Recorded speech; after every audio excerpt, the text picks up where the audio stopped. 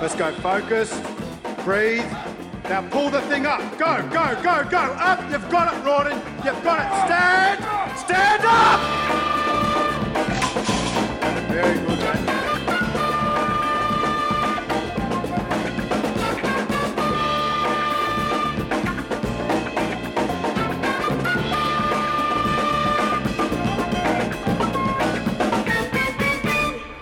Under the Bar, the Clean Health Podcast with Rawdon and Tom, coming to you from the Eagle Waves radio studios in Cafe Vivo in the heart of Sydney. It's very nice being here. Mate, the creme knob's up full bore today. You sound particularly creamy over there. Cam likes to really just tweak it up. The creme knob. Now, Rawdon, on this podcast, we don't necessarily need to divulge too much about ourselves and our personal lives. Obviously, a little bit of our training comes out from time to time. We don't talk about the kills we get on the way up? No, it's classified. It's not about that. It's about the information we can provide for the listener. Yeah, no, it is. Of course it is, Tom. It's not for us just to talk. I think it is important to say, though, that in terms of technology, yes, you and I would be considered Luddites. Well, what I describe, we like all the glitz and glamour, not really the behind the scenes stuff, the bookkeeping. No, not very good at that. No, we're not good at the admin. We're not good at the back end. You know, look, I'm still using an old Nokia 170 or something. You are. If that can give the listener an idea of what they're dealing with here. iPhone, what's that? Yeah. You eat apples. You don't even know about the iPads and phones and that sort of stuff. Exactly. And the whole point of this is that we had the podcast email account, podcast at cleanhealth.com.au, and it's been quiet for a while, and I just assumed people were sick of us, which is fair enough. That's fine. No dramas. But then through an email that a listener had sent through, which hadn't been responded to, and then sent the inquiry through to the admin at Clean Health, and then I got an email saying, "Hi Tom, blah blah blah has emailed from the podcast." I said, blah, blah, blah. Turns out the podcast email account has been on the wrong server since about December last year. And so when the Curtis production, when Chelsea down at Clean Health fixed up the server issue and all this flood of emails, bing, bing, bing, bing, bing. Oh, it was horrific, horrendous. Those little adrenal glands would have been absolutely fried. I mean, it was nice to know that people are actually engaging with us. So apologies to anyone who has sent an email in. I think I actually sent one. I didn't get a reply. I was a bit dirty on you, mate. We will get back to them all, and we will start answering your questions on the show, because we've got some really good questions from some listeners, and it's clear from the people who are emailing in that we have a very astute, savvy audience, and I think that Rod and I could actually learn a bit off you guys. So we could. We're going to ask for some more listener interaction and start to work that into part of the program. More curly the question, the better, really. Yes. So we will go through some emails and answer some questions on the show today. Our special guest on this episode of Under the Bar is IFBB pro Larry Burnett. One of the more aesthetic physiques in the pro ranks, Tom. If you look him up. Very easy on the eye, Larry Burnett. Does a lot of modelling as well, I think. Does a lot of modelling, does a little bit of acting as well. He does. He's got his finger in a number of pies. He was heavily influenced by Charles Poliquin early in his career. So he basically was chugging along with a nice business, but then he met Charles Poliquin and implemented some of those systems probably 15, 20 years ago, and really started to... he was doing things that no one else in Canada was doing, and really built a good business. Yeah, and it was quite refreshing to hear that a lot of the protocols and his thought process and nutrition recommendations were in line with what myself and yourself and the rest of the guys at Clean Health do. So that was quite nice to hear. Yeah, so interesting guy. We'll talk to Larry Burnett a little bit later on in the show. Yep. We're going to have a competitor wrap. We had the INBA City Titles. Sydney Super Bodies, INBA. Yeah, it was a massive turnout for Clean Health there, so we'll run through that. Is a carb a carb? Off the back of our conversation with Menno Henselmans last week on the program, we thought we'd have a look more in depth in terms of post-workout and body composition. Does it matter whether I have my pancakes and maple syrup or a chocolate milk, or Rawdon has sweet potato and brown rice? And Medulla dates. Medjool dates.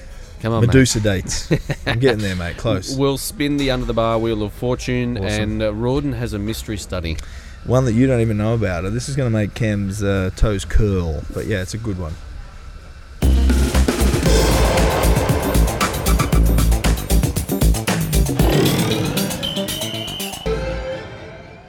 Under the Bar, the Clean Health Podcast. Rawdon and Tom. Now, Rawdon, we have a question here from Robert Huskerson. Hi guys, love the show and have been catching up with all of the podcasts. Fantastic info. Thank you very much, mate. Apologies if this has already been asked. On the 5 to 7 day veggie cleanse, what would you recommend training look like? Obviously, it wouldn't need much volume and time under tension due to the glycogen depletion, but would a steady 5x5 do the trick? Or use the phase as a deload? All the best. Keep up the awesome guests, Rob. Okay. So the cleanse, the fruit and veggie cleanse, if this is the first podcast you've listened to and you haven't heard that, we discussed that on the John Meadows episode. So you can go back and have a listen. Basically, it's a digestive resetting. Yeah. I don't really like the word cleanse. But week of manipulating food to elicit a healthy digestive system, I guess. Reset things, like you said. But you're not eating much protein and you're not having a lot of carbohydrates. So the training around those phases is going to be a little bit different. So it's a good question from Robert. Now, look, he suggested a 5x5, and that's probably not a bad place to start. You could do five sets of 5. That would be appropriate for the cleanse. Yep. What are some other systems that you like to use, Rawdon, when you have someone on a cleanse? Mate, just like he pointed out, lowish time and attention with a lack of carbohydrates. Obviously, doing anything that's going to, bump up a demand for glycogen wouldn't be your best move, because we know that the body, if needed, will through a process of gluconeogenesis will elevate glycogen stores, so we can fuel those types of workouts. But low time and attention. I think like 4 to 6 reps. I usually like to do high-ish number of sets. Obviously, with that low reps, I like to do 7 or 8 sets. But pretty simple stuff. I like to do a 4-day split, hitting the full body, push-pull. I mean, you've heard me talk about these before. Some sort of pull from the floor and a bench press, or a pull from the floor and an overhead press, some sort of shoulder and posterior chain, or chest posterior chain, then back and quads, a couple of those days. Yep. A little bit of arms in there if you want, but just nice full body movements. Keep everything happening in that week. But bearing in mind, you do have low protein intake. Yes. You are supplementing aminos and stuff like that, so you don't want to have a huge demand for recovery, growth and repair, so you don't want to really beat the body up.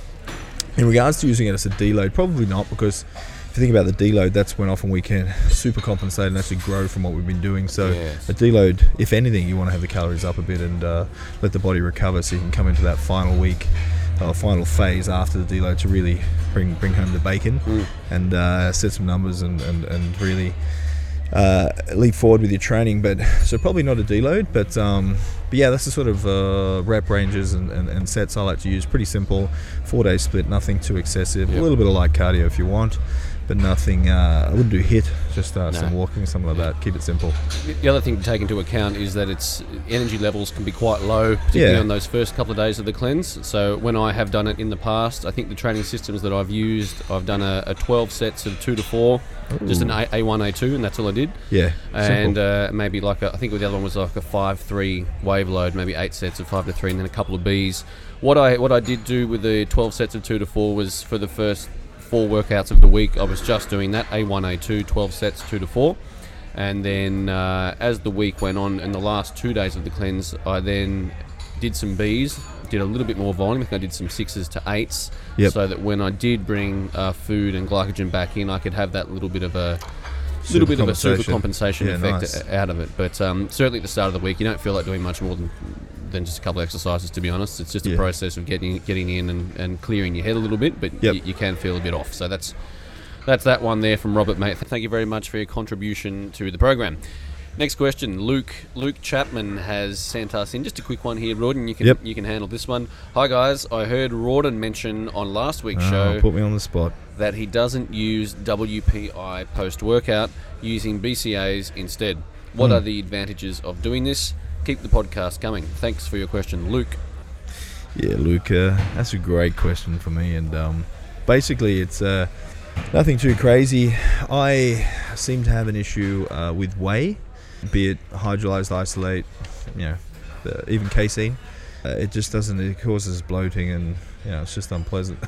So I find that the combination of BCAAs and essential aminos, so EAAs and BCAAs, 15-20 grams of each, bit of glutamine, whatever else you want to chuck in post-workout, does the trick for me. So I guess providing all the amino acids for growth and repair post-workout, initiate that muscle protein synthesis, get in there, get the aminos happening, and then follow it up with whole foods, meals, etc. within the hour, and obviously carbohydrates in there if it's a volume workout.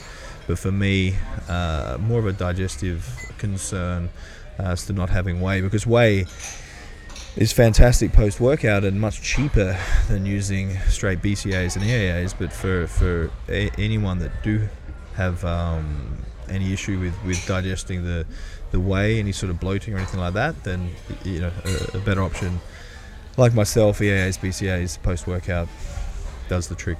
So nothing more complex than that. Now, Rawdon, we have mentioned on the show before that for myself personally, I tend to rotate different proteins, and because I used to find that whey would upset me after a period of time.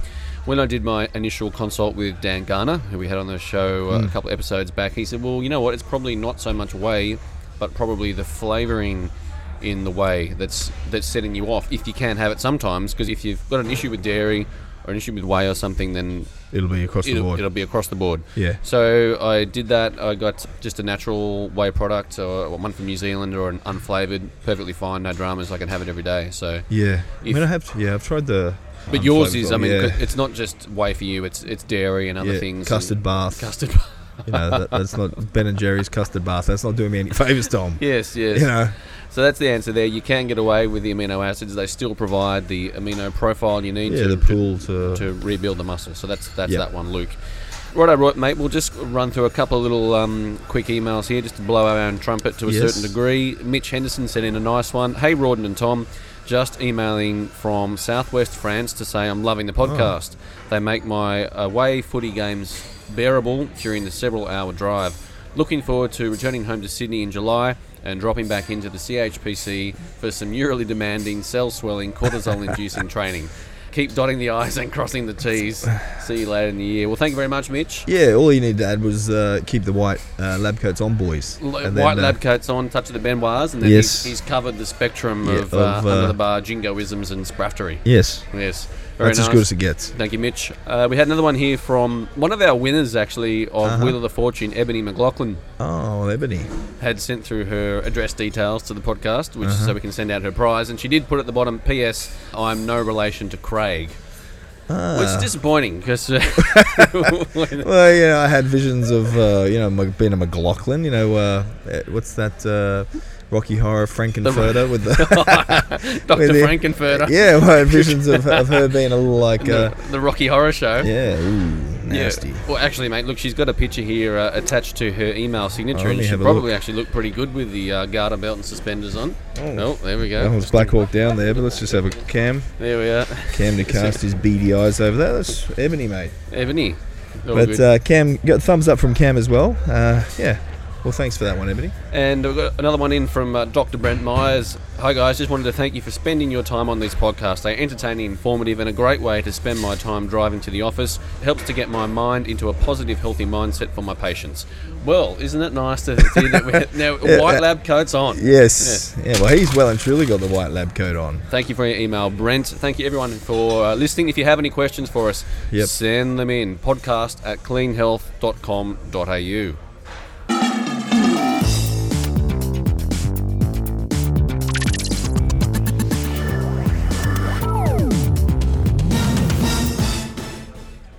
Well, mate, we had the INBA city titles.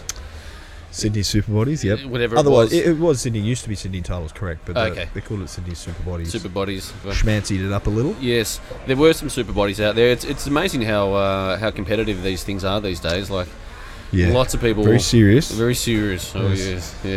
Well, you experienced. I mean, we're going to run through the run through it, but you experienced firsthand how serious it is. Yes. So we had Clean Health and... That was lovely, mate. I thought you were doing a bit of triogenics then. So I was just reaching over to... 25 competitors we had competing at the INBA. We had 2 first places, 5 second places, and 6 third places across the board. So it was a reasonable performance from some of the guys. And I think on top of that, Tom, worth mentioning that, pretty much everyone really presented... dramatically improved physiques and really were quite competitive, the whole team on that day. So it was nice to see that it wasn't just a few standouts that were in tip-top shape and the rest didn't make it. It was pretty much everyone that was there was in a really good shape. So it was good representation of what we do down there. Yeah, Jess Murphy, the comp prep manager down at Clean Health, she's done a really, really good job of organising and sort of creating a team community for everyone who competes. Yeah, we have a Facebook page there for the competitors and lots of support. Yep. The team posing every Saturday down at the CHPC, and of course, Amy Fox, James Cant, both IFBB pros are down there giving them a hand, giving Jess, and of course Claire and Steph also do posing in house. So quite a few of the guys and girls down there, support and help the team. So it's certainly a team effort. Now, mate, we're just going to have a look at a couple of case studies from the weekend because they're interesting. Scott Kennedy, one of your guys, you've been dialing him in for a while, getting ready for his first show, and the day before the show he was experiencing some quite severe bloating. Yeah, it was just a really watery midsection. Like he really softened up through the midsection, like some sort of irritation. There was some inflammation through his abdominals, and it was really weird. We did some posing practice, and the week prior he was a bit sharper. So I looked at basically, we had to fix it up. It was to compete the next day, so we wanted to get some definition back through the midsection. Because through his back, fantastic. Legs were good, and so he was competing in men's physique, so he wears the shorts. But he certainly, with the INBA men's physique, they actually show their quads and hamstring development, and they actually do more bodybuilding type poses, a little bit different than the IFBB. So for him, he does need that really tight midsection, and so I hit him up, put him on the spot, questioned him. I put it down to a couple of things, one being the excessive water intake with the loading water like I do with my competitors, and I do ask them to drop it down a little bit when they do load the carbohydrates. And for our listeners, plenty of different ways to get ready for a show. A lot of the big names in the industry don't do anything. For example, I know Lane Norton, to name names, he just likes to keep things really simple. John Meadows, I know he likes to keep things usually pretty simple. If it's good, don't change it, i.e. if they're drinking water, they drink water on the day. If they're having salt, they just keep having salt. Damon Hayhow the same, doesn't like to muck around with too many things, but a lot of the guys do actually manipulate water and sodium in an attempt to dry the physique out, improve condition, and I still do that with my guys and girls, generally. So I think it was a combination of too much fluid. He was really diligently following the plan of 6 to 8 litres with all those carbohydrates, and because he's very good at following the plan. So retrospectively, although I verbally just said, drink a little less, I think he was still hitting the number, and that caused a bit of distension, a bit of bloating through there. But also I thought it was some sort of reaction to the carbohydrates, either high fibre intake. I think from memory he consumed quite a high intake of sweet potato. And I tell the guys to watch their, even before the day, they've already tried all their carb refeed days, and they've experimented with it, and like you've done with Beatrice, different carbs to see what really digested well and they filled out nicely on. So I think he made a bit of an error with his carb load, so we changed that for the rest of that day.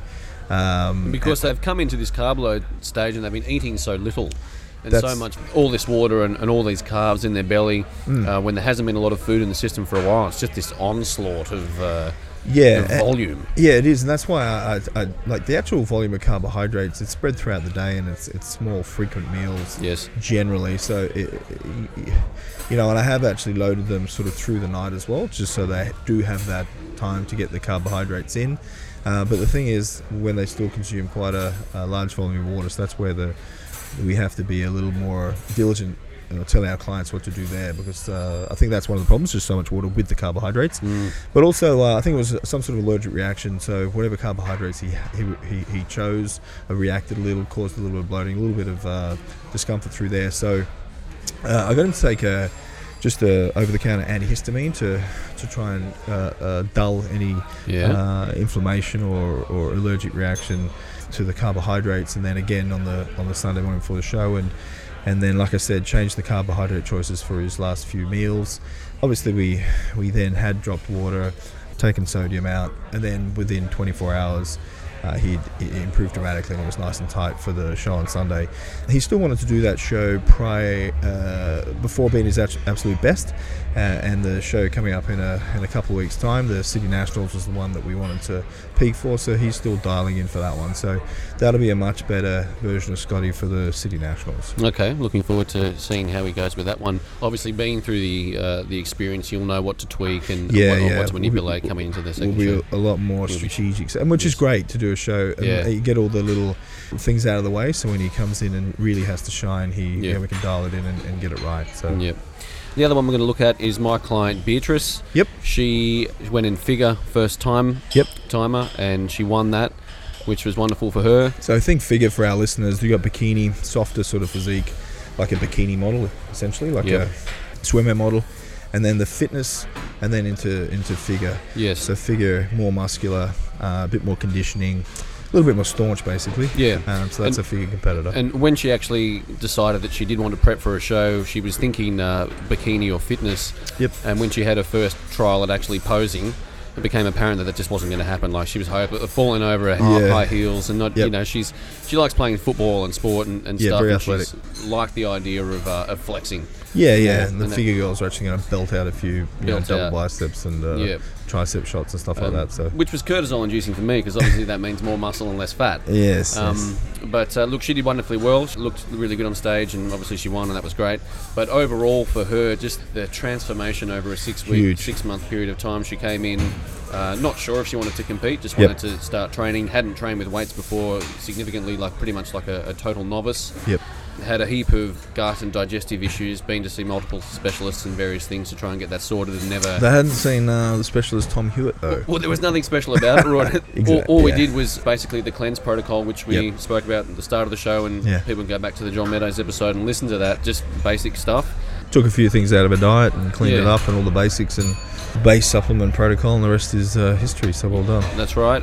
But the transformation for her over the period of time, she started at about 25% body fat and ended up around about 10% or thereabouts in the last pinch. On the Biosig on that software. So you're just lucky that you get that genetic responder who does well and everything works. So it was... I'll blow your own trumpet a little bit, but it would have been strategic programming as well, and bringing in the right rep ranges at the right times in accordance with dropping the calories down. So, genetics and...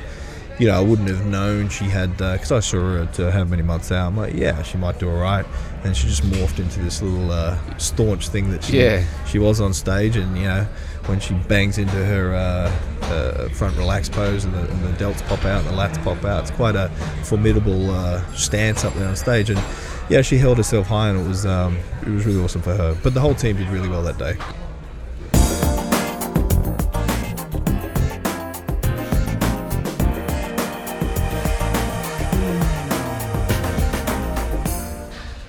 Just all happening in here, mate. There's burgers and steak sandwiches and wedges and fries, and there's probably a chicken schnitty out there somewhere too, and a flat white for Cam. Plenty of carbs going on out there, Rawdon. Two types of carbohydrates: simple carbs and complex carbs. Yeah, basically. Simple carbs are those carbohydrates made of 1 or 2 sugar molecules. So they're very basic. They're broken down easily. They're rapidly digested, released very quickly as energy. Simple carbs can be fructose, sucrose, lactose, the sugar from milk. Yep. Simple carb. Your complex carbs is basically everything else, which comprises of 3 sugar molecules or more. These carbs are higher in dietary starch, and they're basically made of a chain of sugar molecules. They have more fibre and they have other micronutrients.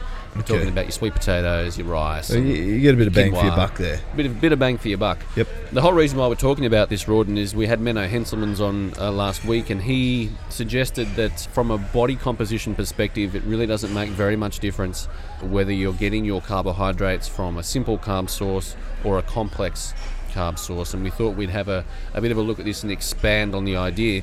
Certainly from a post-workout perspective, when you've depleted some glycogen and the muscle cells are very sensitive, simple carbohydrates, those that are going to be rapidly digested and sucked up very quickly, would seem to be the best way to go in terms of getting those carbs into the muscle very quickly. But over the length of time, does it really matter whether it is a simple carb or a complex carb? Yeah, I guess that is the big question, and traditionally, I would certainly always program high GI carbs post-workout, pre, intra, post. Yep. Pre-meal, slow burning, more the complex carbohydrate, 60 to 90 minutes before you train. But then once you're in that pre, intra, post sort of window, be leaning more towards I've tried the branch cyclic dextrin and the cluster dextrose, which is fantastic. John Meadows spoke about that. Yep. I found that really easy on the digestive system. Didn't cause too much discomfort. And we know I'm a little bit sensitive down there, so that was very good. Or, of course, the Vitago, to name names. But dextrose, maltodextrin, glucose powder, they're the type of things that you generally use around training. Yep. I've played around with various things post-workout. At the moment, I'm using a little bit of maple syrup in the post-workout shake. I've used icing sugar in the past before when I've just run out of dextrose, and it's just easy to go to the supermarket and get $2 worth of icing sugar. It lasts you quite a while.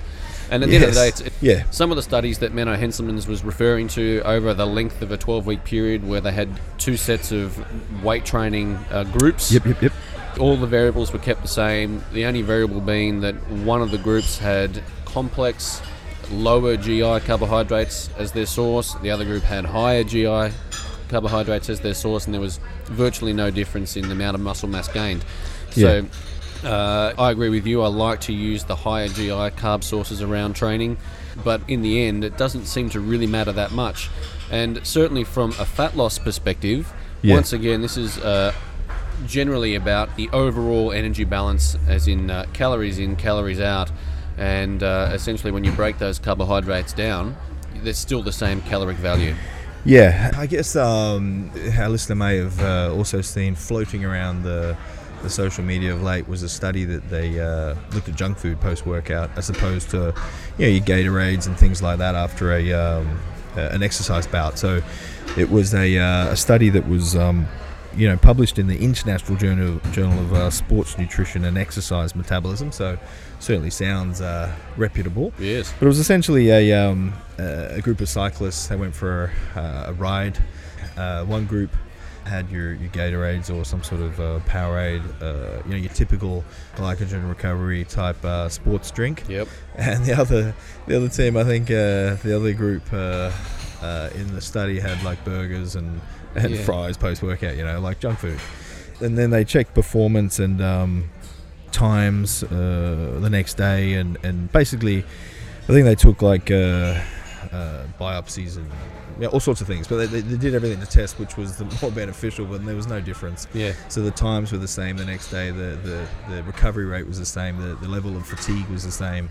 So it was basically the conclusion was they just showed in this particular study that for this particular group of people, they were cyclists, they weren't lifting weights in the gym, and you could sort of argue back and forth, but it was just quite interesting that they still achieved glycogen recovery and recovery from the workout with not your typical post-workout nutritional supplementation. Yes. So it's quite interesting.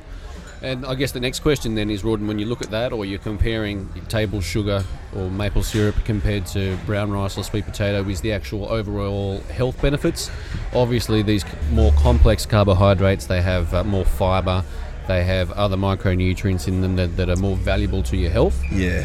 But some other studies have been done comparing the health markers of training individuals, 2 training groups with just high GI, simple sugary carbs, and those with more complex starchy carbs, and very similar blood markers, very similar health markers. I think the high GI group had a slightly elevated LDL cholesterol, so that could be maybe a reason not to. But the basic conclusion was that in healthy individuals, that's the thing, who are lean, who train hard anyway, you can get away with these things. There's not so much of a difference. But for someone who is, for the unhealthy population, then the high insulin spike from simple carbohydrates and the inflammation in the arteries and all this kind of thing, that's when the associated concerns kick in. It would make a difference for that population. Yeah, and I guess what I would use from this study, I wouldn't certainly be writing up a Big Mac and a thick shake for my clients post workout, but certainly on if a cheat meal, that's fine. Have your cheat meal post workout, fantastic, because we know that they're still going to have is it an optimal rate of recovery? No, but it's a comparable rate of recovery and from the training session. So in that regard, it won't be a biggie.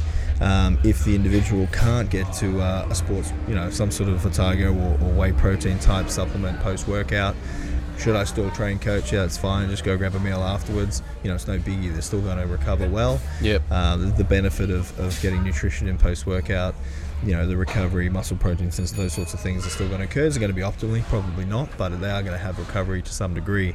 So that's where I would be using that sort of information, because like you said, the micronutrient density and the quality of the foods, it sort of echoes the if it fits your macros type feel to it. And those sort of arguments as to why that's probably not the best choice long term would be used with why eating junk food post-workout is probably not the best choice. Or in that study, but certainly your carbohydrate choices, you got a little bit more flexibility. It doesn't necessarily have to be those, like you were saying, high GI, the Vitargo, stuff like that. It could just be the rice or sweet potato post-workout. You're going to get a similar rate of recovery.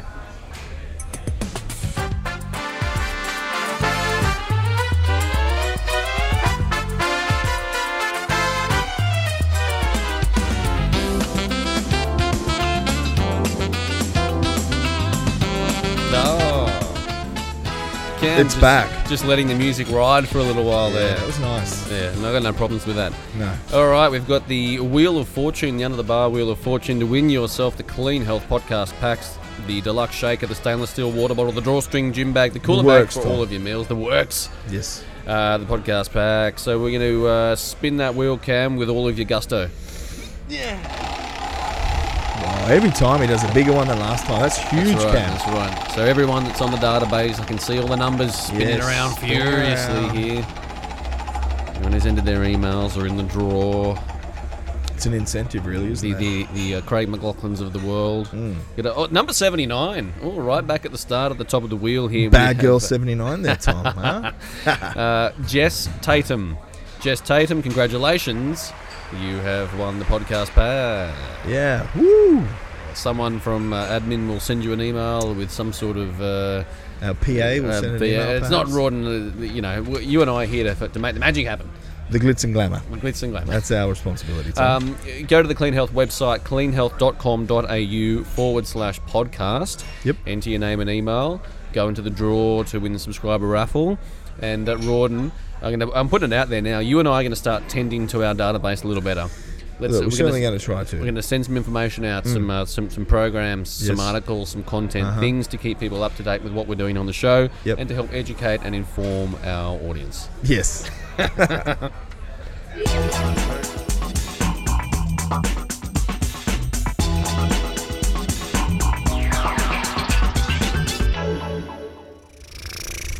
Oh yeah. Well, I'm just going to sit back and relax now. My job's done. Yeah. Don't need the notes. Don't need the notes. Get rid of Jess Tatum, there you go. Thrown on the floor. You've won your prize. Yeah. All right, Tom. Well, I guess it's study time. Yep. I got a couple for you. I've got the meaty one that I've been hiding in my top drawer. You've tried to cast your beady eyes over it and see what it's all about, but I said no. You and Cam have to wait. Yeah. But prior to that one, I've got a couple of studies that I dug up when I was looking at high GI, low GI, whether it makes a massive difference in regards to fat loss. Mm-hmm. See if there were any studies that basically, proved our point or were in our favour. I disregarded all the ones that said, choose low GI, but we won't talk about that. There was a couple.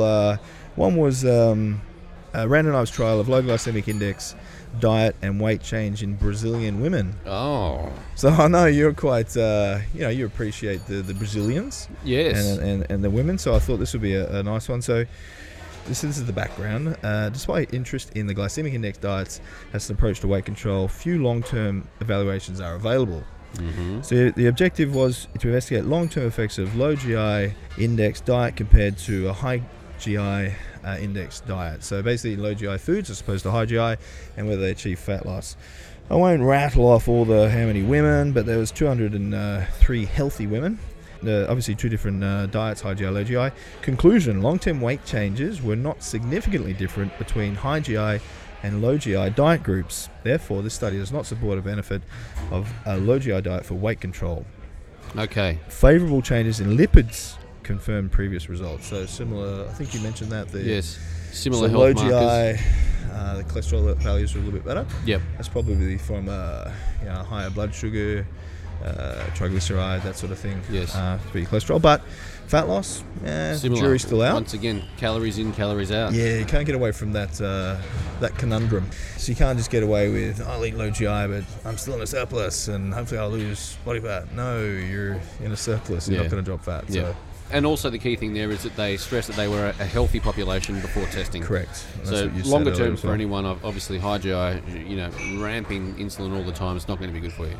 Right, mate, what else have you got? What else have you got? Well, another study, basically the next one, no difference in body weight decreases between a low GI and high GI diet, but reduced LDL cholesterol after 10-week intake of low GI. Now, background, the role of the glycemic index in appetite and body weight regulation is still not clear, so they're trying to prove basically whether it is actually clear whether it's better low GI or high GI.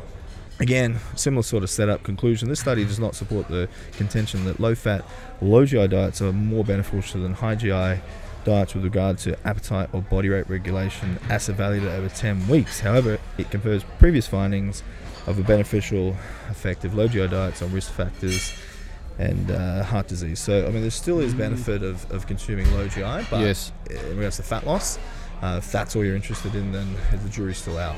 Yes, okay. But again, healthy population there, Tom. But this is the killer. The killer. So let's get to the study of the studies. This is the one that I've been keeping in, and it's appropriate for Cam and you and myself, and for any of our male listeners out there. Oh, here we go. Okay, so this is one that I dug up, and apparently male orgasm. Oh. Mate. We're sort of under the bar. It's general health, Sure, we got specifics, niche market, for a lot of our PTs that are listening, but this is just for the male that's listening, Tom. This is the diverse nature of the program. Yes. We can be peri-workout nutrition one moment, male orgasm the next. Yes, our reach stretches far and wide, Tom. Craig McLaughlin, garter belts. Yes, it's all happening. Above. Yeah. Okay, so male orgasm prolongs life. Oh. So do you want to live a bit longer, Tom? Well, there's only one option then. You should be having as many male orgasms as you possibly can. So every 100 orgasms... Female-induced male orgasms? Was there a study group with that? Nah, I don't know if they actually specified, mate. So not that there's anything wrong with that. No. Every 100 orgasms a man has a year diminished his chance by dying by 36%. Really? So every 100... Okay. So you have 100, the more hundreds you do, basically, you're going to... Right. 36%. So we're after some sort of Don Bradman effort. Many hundreds you got to get centuries. Just empty all barrels all the time. Epidemiologists at the University of Bristol come to this conclusion in a study that was published in 1997. Regular sex halves men's chance of dying, the research shows. Yes. I mean, look, I could bore you with all the details and... tells. But basically, this study proved, which is good enough for me. I only need one study, Tom. That's right. That's all we need under the bar. One little shred of evidence, and that's enough for us to... in the trenches, Rawdon. In the trench it out, Tom. So that's your homework. Yes, as many as I can. Cam, you hear me? As many orgasms as you can, and we're going to all live a little bit longer and under the bar. And hopefully our listeners will be, our male listeners anyway. Yes. Female listeners should be attending to our male listeners and, inducing as many orgasms as they can. Yes, but, tend to the bar. Yes. Tending to the bar. Tending to the bar, But look, in all seriously, it makes perfect sense. I mean, it's similar to what Francine Zavard was talking about with female fat loss and a healthy sex life. Sense. It lowers cortisol. It lowers cortisol. It keeps you present in the moment. All of a sudden, the stresses of working at the CHPC seem to disappear for a moment in time. Yeah. What stress, Tom? Anyway, there you have it.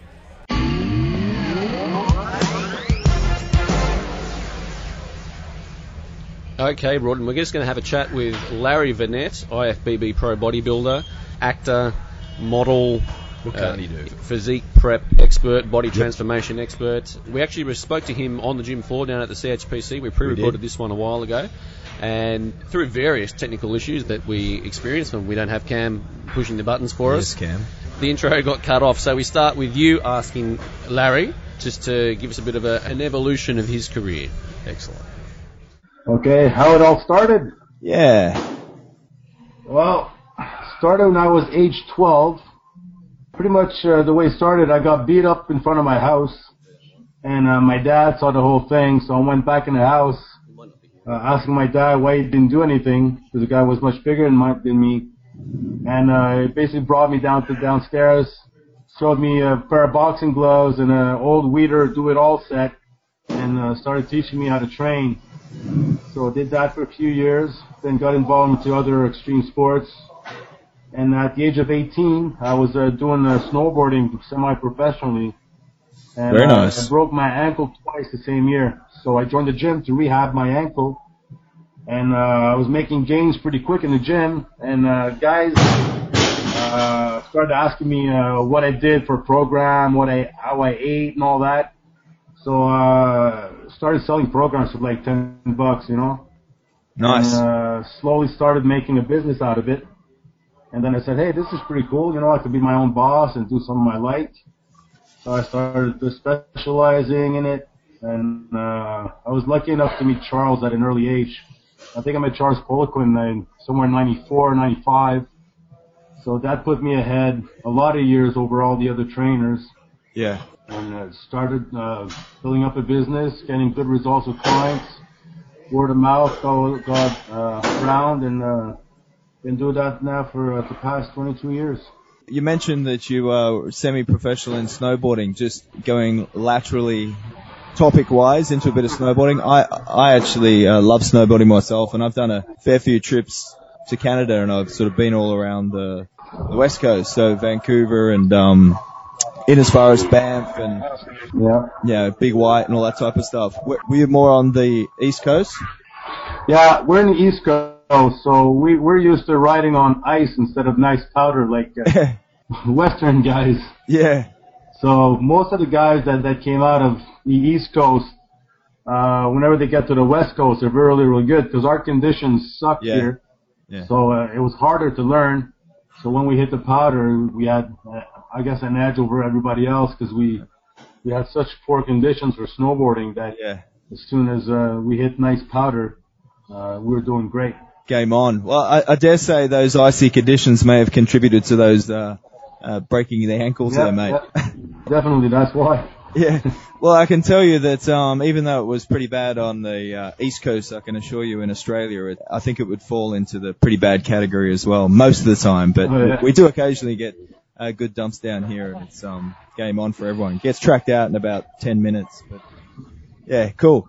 Why don't we talk about a little bit about Charles and the influence by Poliquin. Big influence in what I do and what Tom does and what the rest of the guys here, Clean Health and the CHPC. We're obviously a Poliquin influenced gym here, and all our coaches either do the bioprint or the biosignature modulation. And you use the biosignature or bioprint now?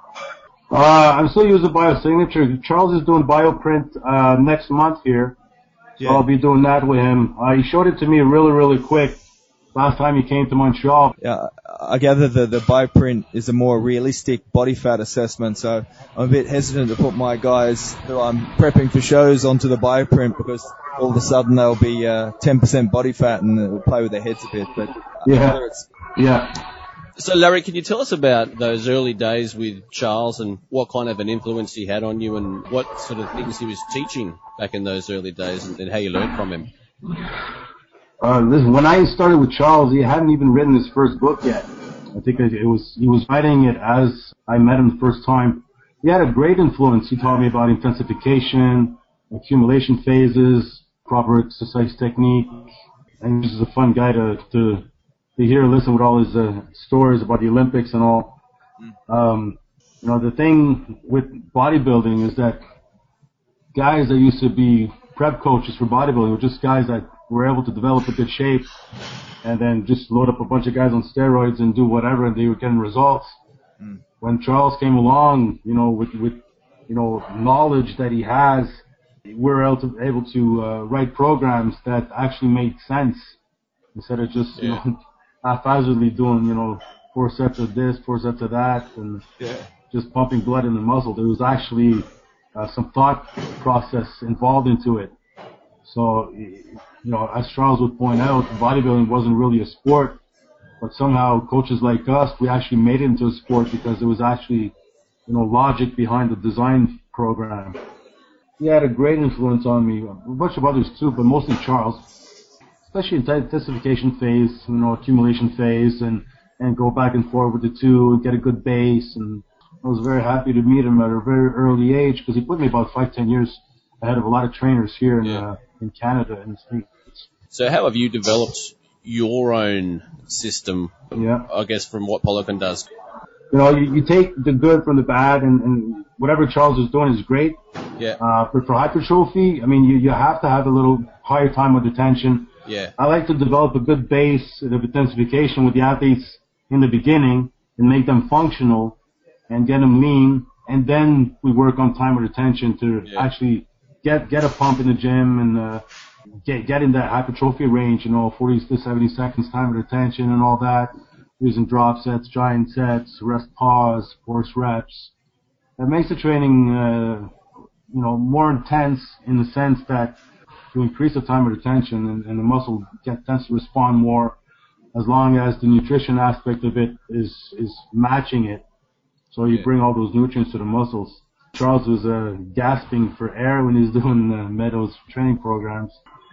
I think even Charles mentioned when we spoke to him about doing the Meadows, he was saying that initially his weight dropped, and then I think for him he increased his protein intake, and then the weight stabilized and came back up. So definitely need the calories to support it. All right, well, moving right along, you turned pro in 2012, so you became an IFBB pro 2012.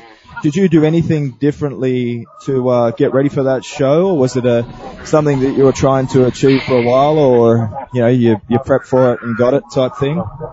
Well, when I started training, of course, I already had that dream of becoming an IFBB pro and competing in the same federation as Arnold and Lou Ferrigno and all those guys.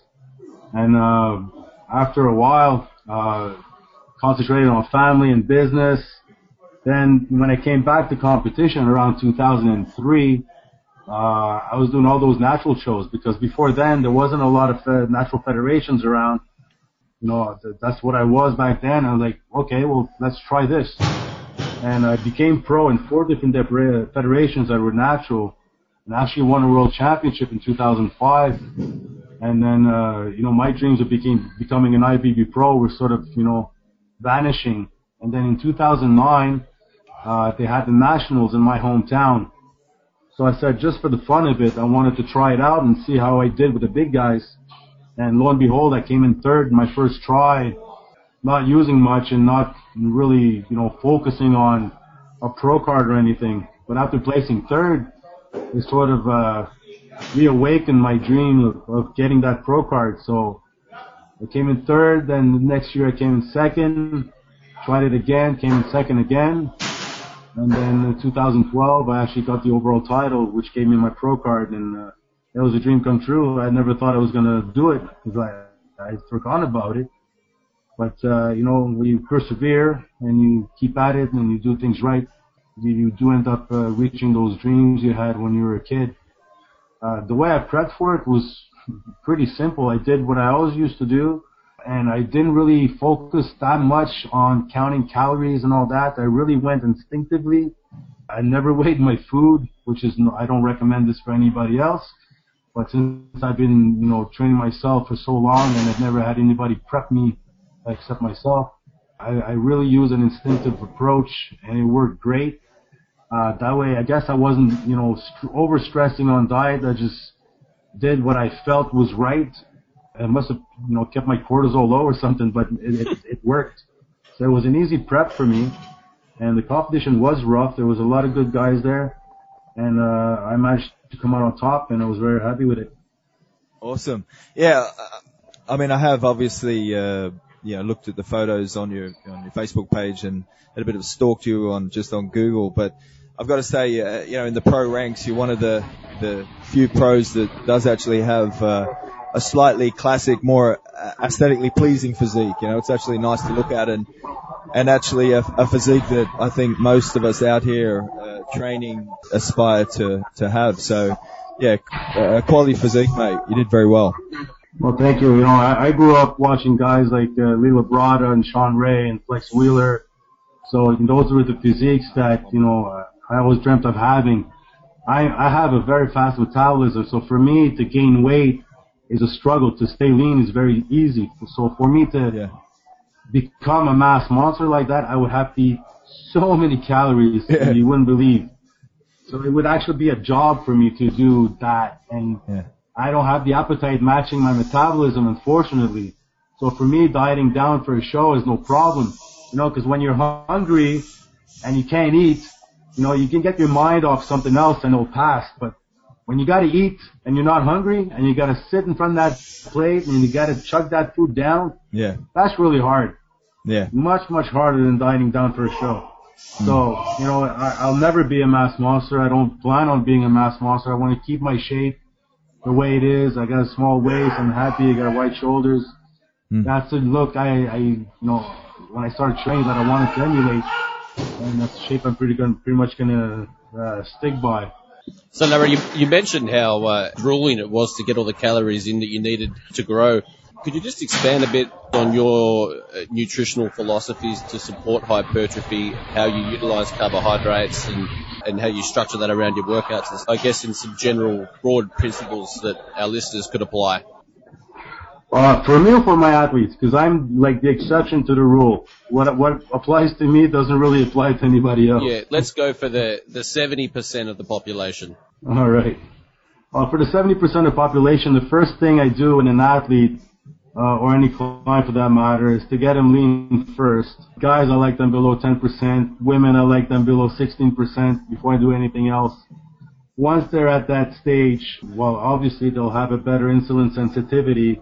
So then you can start reintroducing carbohydrates in their diet, and they'll be able to metabolize that a lot better. And then we manage it with that. So I take body fat measurements, we do biosig. We find a number of calories in a ratio that seems to work for them. You know, obviously you'll get those carb bitches that just eat carbs till there's no tomorrow, and they'll, you know, grow and grow and grow and never get lean, never get fat. But most people, you know, I like to keep fat at about 30 or 20%, you know, protein 50%, carbs 30%. That seems to be working better for about 70% of the population. But then again, it all depends on, you know, the results we get the biosig. So everyone's different, but the majority of people, I like to stick to 20% fat, 50 protein, and 30 carbs. Awesome. Well, we got a little bit of the 20, 50, 30, 20% carbs, 50 protein, and 30 fat. What about supplementation? If you were going to give us our listeners, and certainly Tom and myself as well, some tips regarding supplementation, specifically for hypertrophy. Well, of course, you got to cover the basics and things that most people are deficient with. So you'll look at omega-3s. You'll look at a good quality multivitamin. Magnesium is going to be a must for most people. Zinc, vitamin D3, some antioxidants, electrolytes. Of course, probiotics to keep them healthy, because if they're sick, they're not going to train, they're not going to eat, they're going to lose weight. BCAAs while you train, creatine, and then the rest will depend on their biosignature. But those are pretty much the basics that pretty much anybody would need if they're training, you know, semi-intensively at least.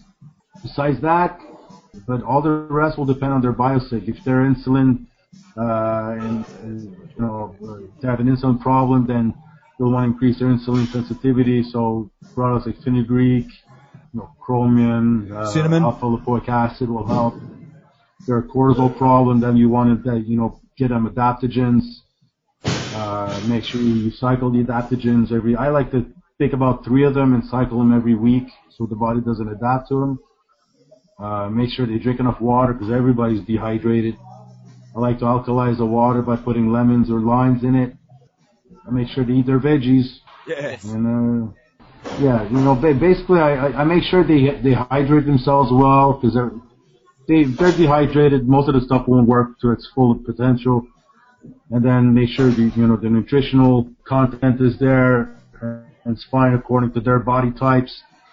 And then we put the supplementation. But, you know, supplementation doesn't replace any of the above. So if they don't drink, they don't eat well, it doesn't matter what supplements they take; it's not going to do much. Yeah, for sure. Get all the basics there and then tweak it.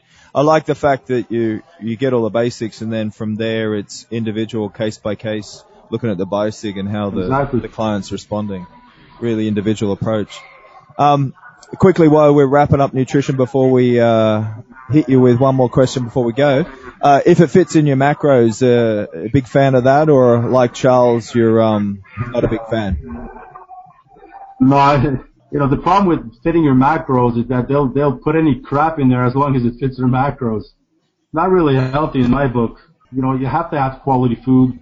If you have, access to organic food, go for it. There is a difference there. But, no, I don't believe in eating chocolate bars just because it fits your macros. Some people can manage it, depending on, listen, sometimes anything will work with someone. So you try it out. If it works, great. But most times, why even go there? You're dieting or you don't. You want to eat well, eat quality food. Yeah. If it fits your macros, that's kind of, I don't know, it's kind of a cop-out. So, Larry, what's next on the cards for you, mate? I mean, I know that you've dabbled in a bit of acting and modelling. Is that where your focus is going, or are you looking to do another pro show? I'd love to step on stage. My plan was to step on stage last year. But when I went to the Olympia weekend last year, I actually tore my tricep while training with Frank McGrath and all those guys. The way it happened was my body was too dehydrated from the fact that we're in Las Vegas. It's the desert. It's dry. I flew that same day, and when you fly, your body dehydrates. Yeah. I didn't bother drinking enough water because once we got there, we were rushed to the expo to see the competition. So it was just accumulation of factors that made it that when I went to train later that night, I was tired and have enough calories in and not enough water, and my tricep just tore. Got it repaired 10 days later, and it's been exactly a year because I just came back from the Olympia last weekend. Yeah. And it still hasn't been better, so I can't even do a dip or a push-up right now. So I gotta go past another MRI next week to see if I didn't accidentally tear it again somewhere along the way during the year without really realizing it. And as soon as I know exactly what's up with my tricep, then my therapist guys will be able to dig in deeper and try to fix it. If it's torn again, I'm gonna have to reattach it again and gonna have to rehab it again. Yeah. As far as acting, well, we're shooting Heroes of the North season 2 again by the end of actually next week or in a couple of weeks from now. Season 1 was a great success. It won some awards. This year, change of role a bit. I think I've become a bad guy at one point during the season, so that'll be interesting. But that's pretty much the only acting I'm going to be doing now. Since I'm competing, because I used to be a stunt performer.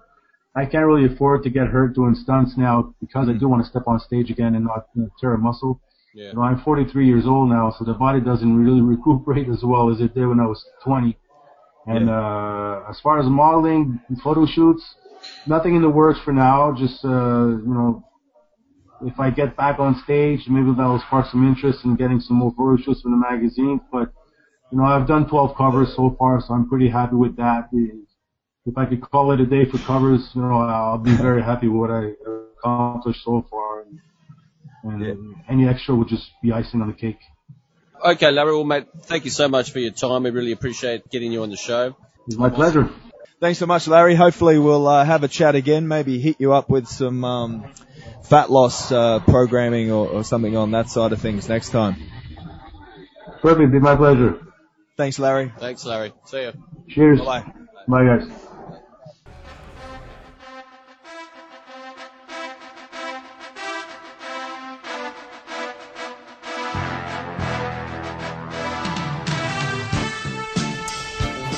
Mate, I just want to get the show done and get out of here. Man, we got some work to do. I've got to extend my life. life. Wrap it up. I'm desperately trying to extend my life. Look, thanks for listening to the show. It's been a big one. Huge. Larry Vanette Awesome guy. Awesome to have Larry on the show. Attractive man. Really nice guy. Very methodical with his programming. Had a lot of good stuff in that interview, so it was Loves good to the hear from Larry. tempos too. Yeah, he likes training with tempo. I like the fact, Rawdon, that he has a focus on base supplementation. Yeah. Likes to get all those basics in place before he starts the magnesium, zinc, probiotics, all that kind of stuff. Yeah. I'm really looking forward to getting him on the program again. Again, yes. Is a carb, is a carb, is a carb? Well, if you're healthy and you're lean and you're training, then not really. For the unhealthy population, then the more complex, lower GI, starchy carbs with all the fibre and the micronutrients, that's obviously the way to go. Yeah, and post-workout, you got a little bit more freedom with your nutrition post-workout and which carbohydrate you select. Keep those questions coming in, guys. That was enjoyable for Rawdon and myself. Yeah, very good. And I think it would be wonderful for the program if we had some more people contributing. Tell us what you want to know about. If you have any experiences in the gym you'd like to share, because obviously there's plenty of people out there listening to this program who know what they're doing and will know far more than us. Yes, and we can learn a thing or two, and we'll pretend to claim it as ours. And by all means, go ahead and extend your life. Yes, that's your homework, everyone.